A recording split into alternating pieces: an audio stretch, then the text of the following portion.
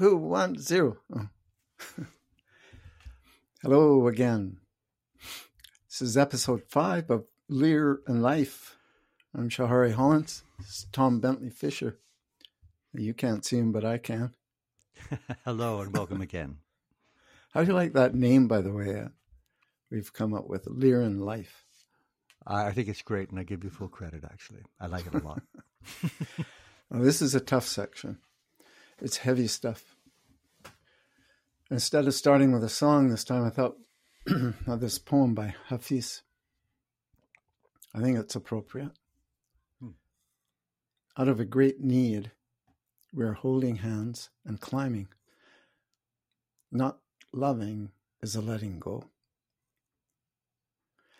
Listen, the terrain around here is far too dangerous for that. You know, sometimes I just wonder what are we doing, Tom, with everything going on in the world? Why are we spending all this time on Shakespeare? I mean, what difference will it make? Well, I think it's a question we have to keep asking ourselves every day in order to make a difference. You know, I was teaching and I told my students last night that, you are students, but first and foremost, you're artists. You don't wait.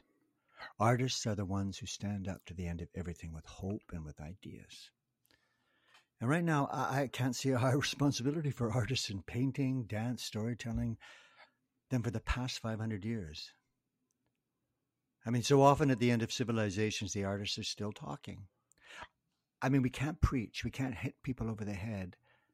But King Lear, this play is about transformation, and that's what we need now. It's about nature, and it's about an inner and outer life. Have we leapt over the cliff yet? Stories, myths, I guess they help us cope, don't they? Yep, and they allow us to view the world through other people's eyes. That's essential. That's what the artist does. Sees the world through others' eyes and echoes that back. And that can create union. You know, Shahari, in this play, Shakespeare set out the whole groundwork for what I think is the decline of civilization. I mean, Reagan and Goneril are way ahead of their time. The only thing that counts is materialism. And we shove our elders in a room in a wheelbarrow or a shopping cart or a wheelbarrow or a wheelchair. I don't know. We just push them over a cliff. Gouge out their eyes first. Sorry, spoiler alert there. Yeah, absolutely. I was thinking the other day that I think this play is actually about eyes, about being willing to be seen in order to actually see. When is Lear willing to be seen? I mean, when are you, Shahari, willing to be seen? When am I?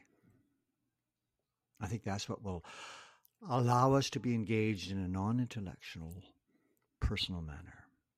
You convinced me. Let's carry on. I don't know what I convinced you of, but away we go. Okay, here we go. Now, this is a parallel plot in the play. They don't connect with each other until the conclusion. The Lear story is about fathers and daughters. This one is about fathers and sons. So, two brothers, Edmund and Edgar. Edmund is a bastard, and in the first scene of the play, his father jokes about it in front of his friends with his pals. Forget an inheritance. It all goes to Edgar. But Edmund does actually have some power and position. He's a general in the army. He's well connected, and he's ready to use it. He has only one objective: property, wealth, land, his inheritance. And he intends to get not only his own share, but all of it, everything. Why not? Why the fuck not? He's a bastard. He's forged a letter with his brother's name on it and arranges for his father Gloucester to see it. So let's see how that plays out. Yeah, okay. Tom, you read Edmund. I'll read Gloucester and Edgar. So Edmund is alone. Thou nature art my goddess. To thy law my services are bound. Wherefore should I stand in the plague of custom and permit the curiosity of nations to deprive me? For that I am some 12 or 14 moonshine's leg of a brother? Why bastard? Wherefore base? When my dimensions are as well compact, my mind as generous, and my shape as true as honest madam's issue? Why brand they us with baseness, bastardy, base? Who, in the lusty stealth of nature, take more composition and fierce quality than doth within a dull, stale, tired bed go to the creating a whole tribe of fops got between asleep and awake. Well then, legitimate Edgar, I must have your land. Our father's love is to the bastard Edmund as is to the legitimate. Fine word, legitimate. Well, my legitimate, if this letter speed and my invention thrive, Edmund the base shall top the legitimate. I grow, I prosper. Now, gods, stand up for bastards. Gloucester enters. Kent banished thus, and France in colour parted, and the king gone tonight, subscribed his power confined to exhibition. All this done upon the gad Edmund. How now? What news? So please your lordship, none. Why so earnestly seek you to put up that letter? I know no news on it, my lord. What paper were you reading? Nothing, my lord. No, what needed then that terrible dispatch of it into your pocket? The quality of nothing hath not such need to hide itself. Let's see. If it be nothing, I shall not need my spectacles. I beseech you, sir, pardon me. It is a letter from my brother that I have not all o'erread, and for so much as I have perused, I find it not fit for your o'erlooking. Give me the letter, sir. I shall offend either to detain or give it. The contents, as in part I understand them, are to blame. Let's see. I hope for my brother's justification he wrote this but as an essay or taste of my virtue. Gloucester takes the letter and reads it out loud. This policy and reverence of age makes the world better. I begin to find an idle and fond bondage in the oppression of aged tyranny. We should have his revenue. My son Edgar, had he a hand to write this? A heart and brain to breed it in? When came this to you? Who brought it? It was not brought me, my lord. There's the cunning of it. I found it thrown in at the casement of my closet. You know the character to be your brother's? If the matter were good, my lord, I dare swear it were his. But in respect of that, I would fain think it were not. It is his. It is his hand, my lord, but I hope his heart is not in the contents. Hath he never heretofore sounded you in this business? Never, my lord. But I have heard him oft maintain it to be fit that sons at perfect age and fathers declining, the father should be as ward to the son, and the son manage his revenue. Oh, villain. His very opinion in the letter. A poor villain. A natural detested, brutish villain, who worse than brutish. Go, Sarah, seek him. I'll apprehend him.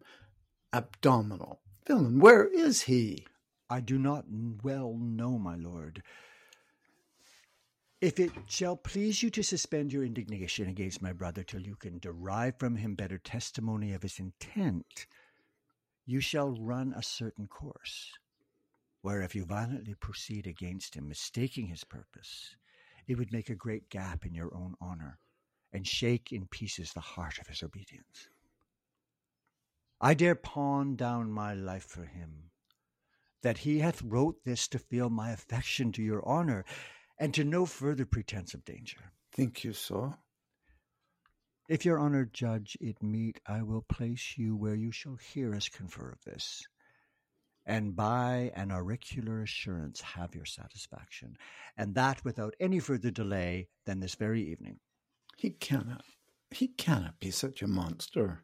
Nor is not sure. To his father, that so tenderly and entirely loves him. Heaven and earth, Edmund, seek him out. Wind me into him, I pray you. Frame the business after your own wisdom. I would unstate myself to be in a due resolution. I will seek him, sir, presently. Confine the business as I shall find means and acquaint you withal. Gloucester leaves now.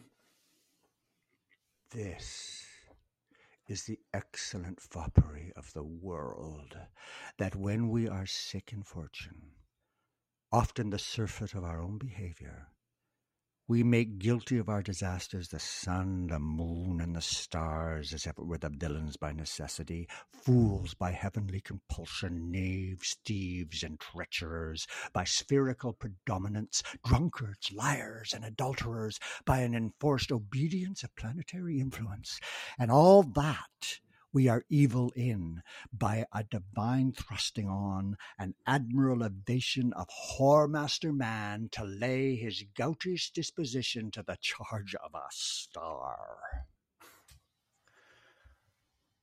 Edgar arrives now. He's come to visit his brother. And Patty comes like the catastrophe of an old comedy. My cue is villainous melancholy, with a sigh like Tom of Bedlam.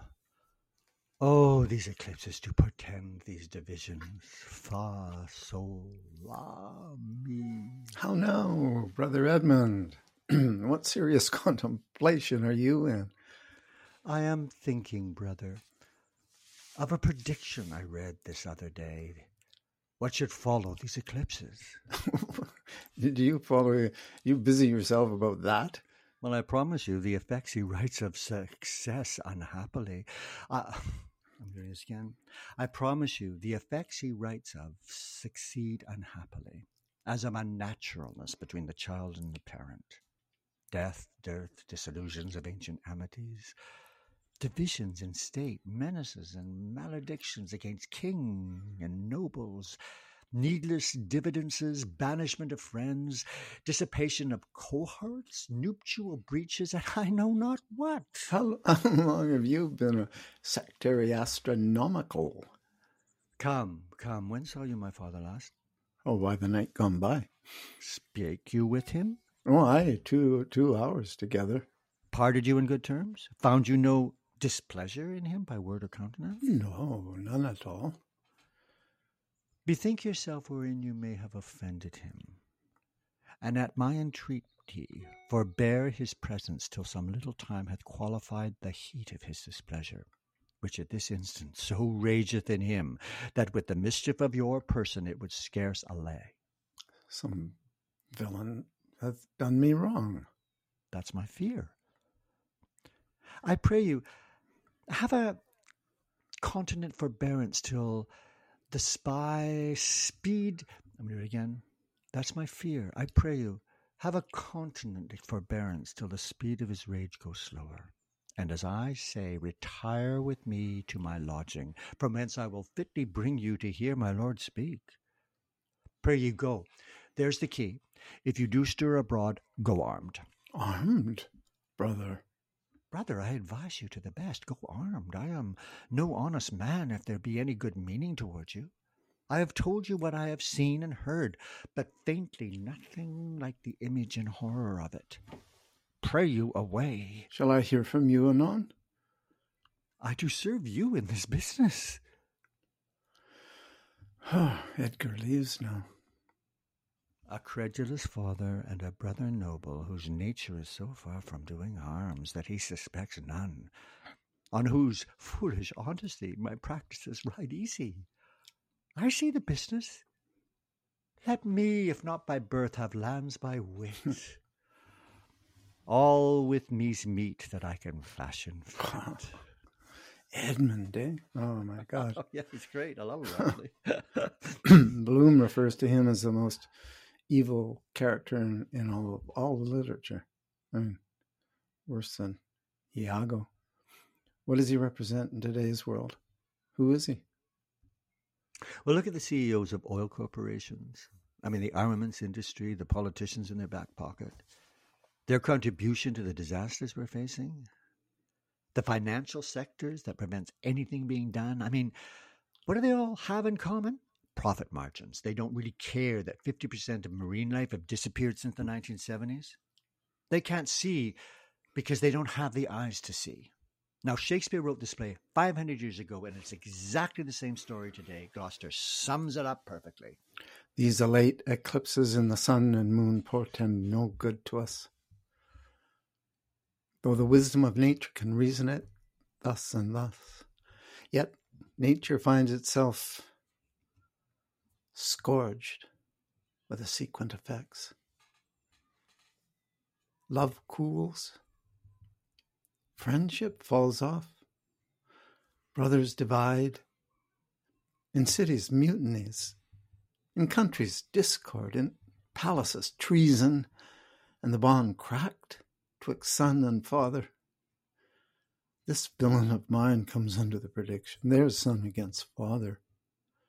The king falls from bias of nature. There's father against child. We've seen the best of our time. Machinations, hollowness, treachery, and all ruinous disorders follow us disquietly to our graves.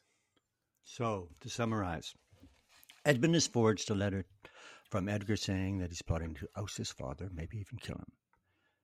Edmund has also convinced Edgar that for some unknown reason his father has turned against him and his life is in danger. I mean, how does Shakespeare get away with it? It's incredulous.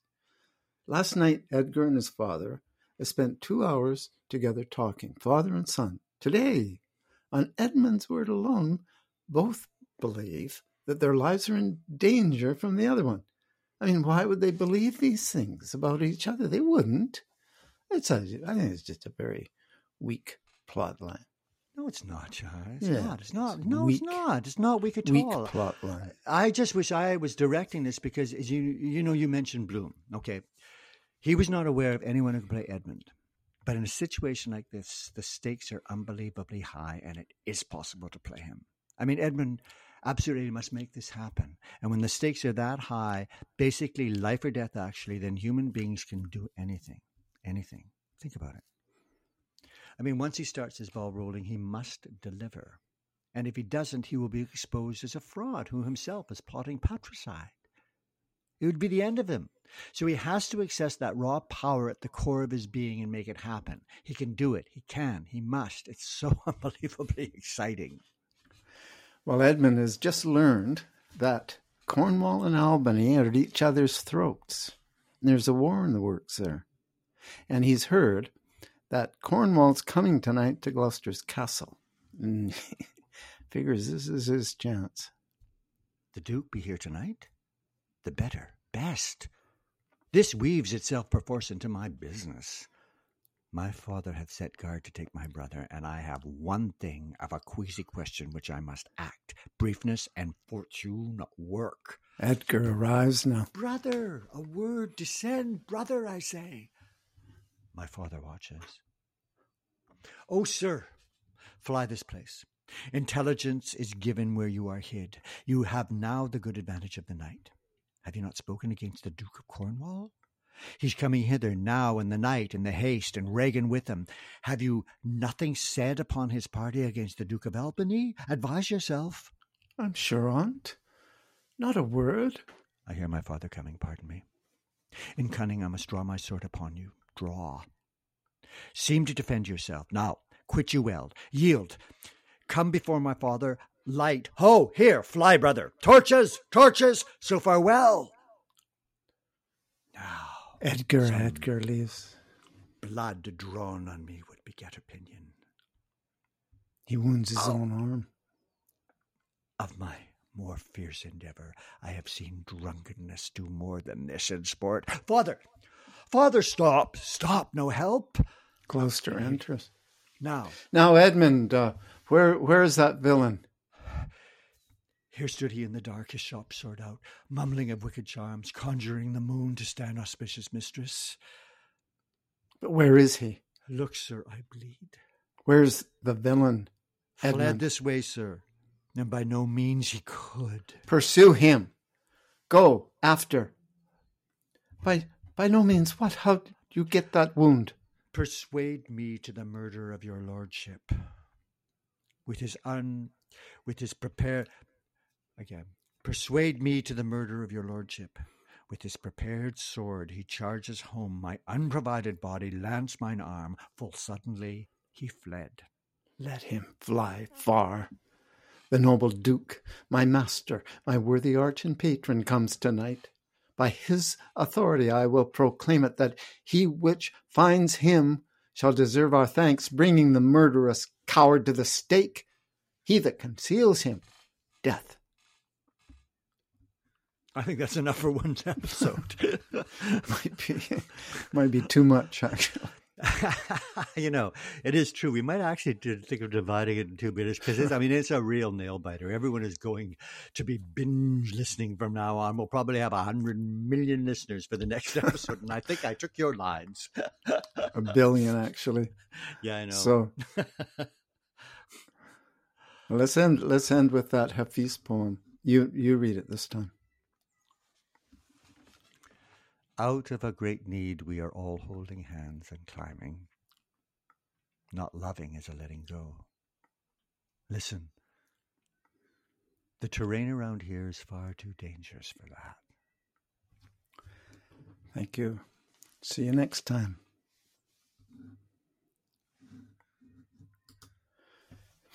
It's pretty good. Yeah, my thought about it is actually, It's only 20 minutes. Too. Is it? It's only 20 minutes. Well, listen to it. It's a good time. Good time, actually. Is it? Because, what happened to our other recording, though? It disappeared? What recording? Well, what we did at the beginning. I'm hoping it's all there. Because the only other thing we could do is end it on, it's going to be great what happens. I mean, when I can't remember what he says. Such a great line. I'm just trying to figure out where it is.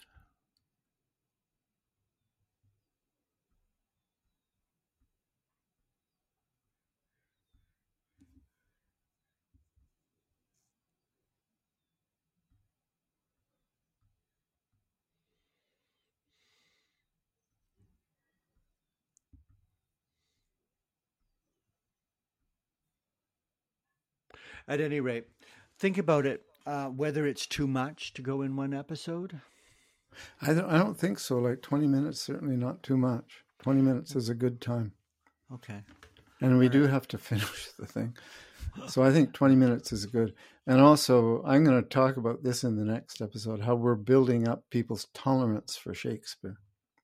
All right. As they listen, they get. Yeah. I sure love more and more. I sure love doing that sequence. Does it sound okay to you? What I do? Sounds really good. Let's just do the ending again from Mike Gloucester's speech. What page is that? Let him fly, just up above here. Let him fly far.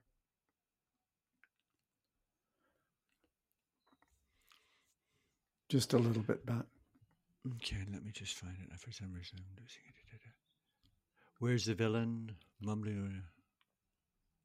Let him fly far.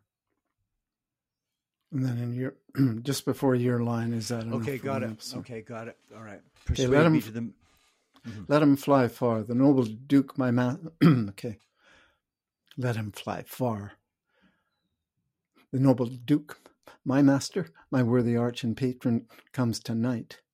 By his authority I will proclaim it, that he which finds him shall deserve our thanks, bringing the murderous coward to the stake. He that conceals him, death. Is that enough for one episode? I think so. I mean, maybe it's too much. Might be too much, actually. I know it's a lot to take in. I mean, Edgar has got to get out of town, and there's lots more brewing. Hey, there's lots more. Yeah, it's a real nail biter. I mean, everyone's going to be binge listening from now on, right? We'll probably have 100 million listeners by the next episode. Oh, no, we'll have 1 billion, actually. How will we end? Well, let's end with that Hafiz poem again. You read it this time. I'd love to, yeah. Out of a great need, we are all holding hands and climbing. Not loving is a letting go. Listen, the terrain around here is far too dangerous for that. Thank you. See you next time. See you. Okay, I'm going to stop the recording.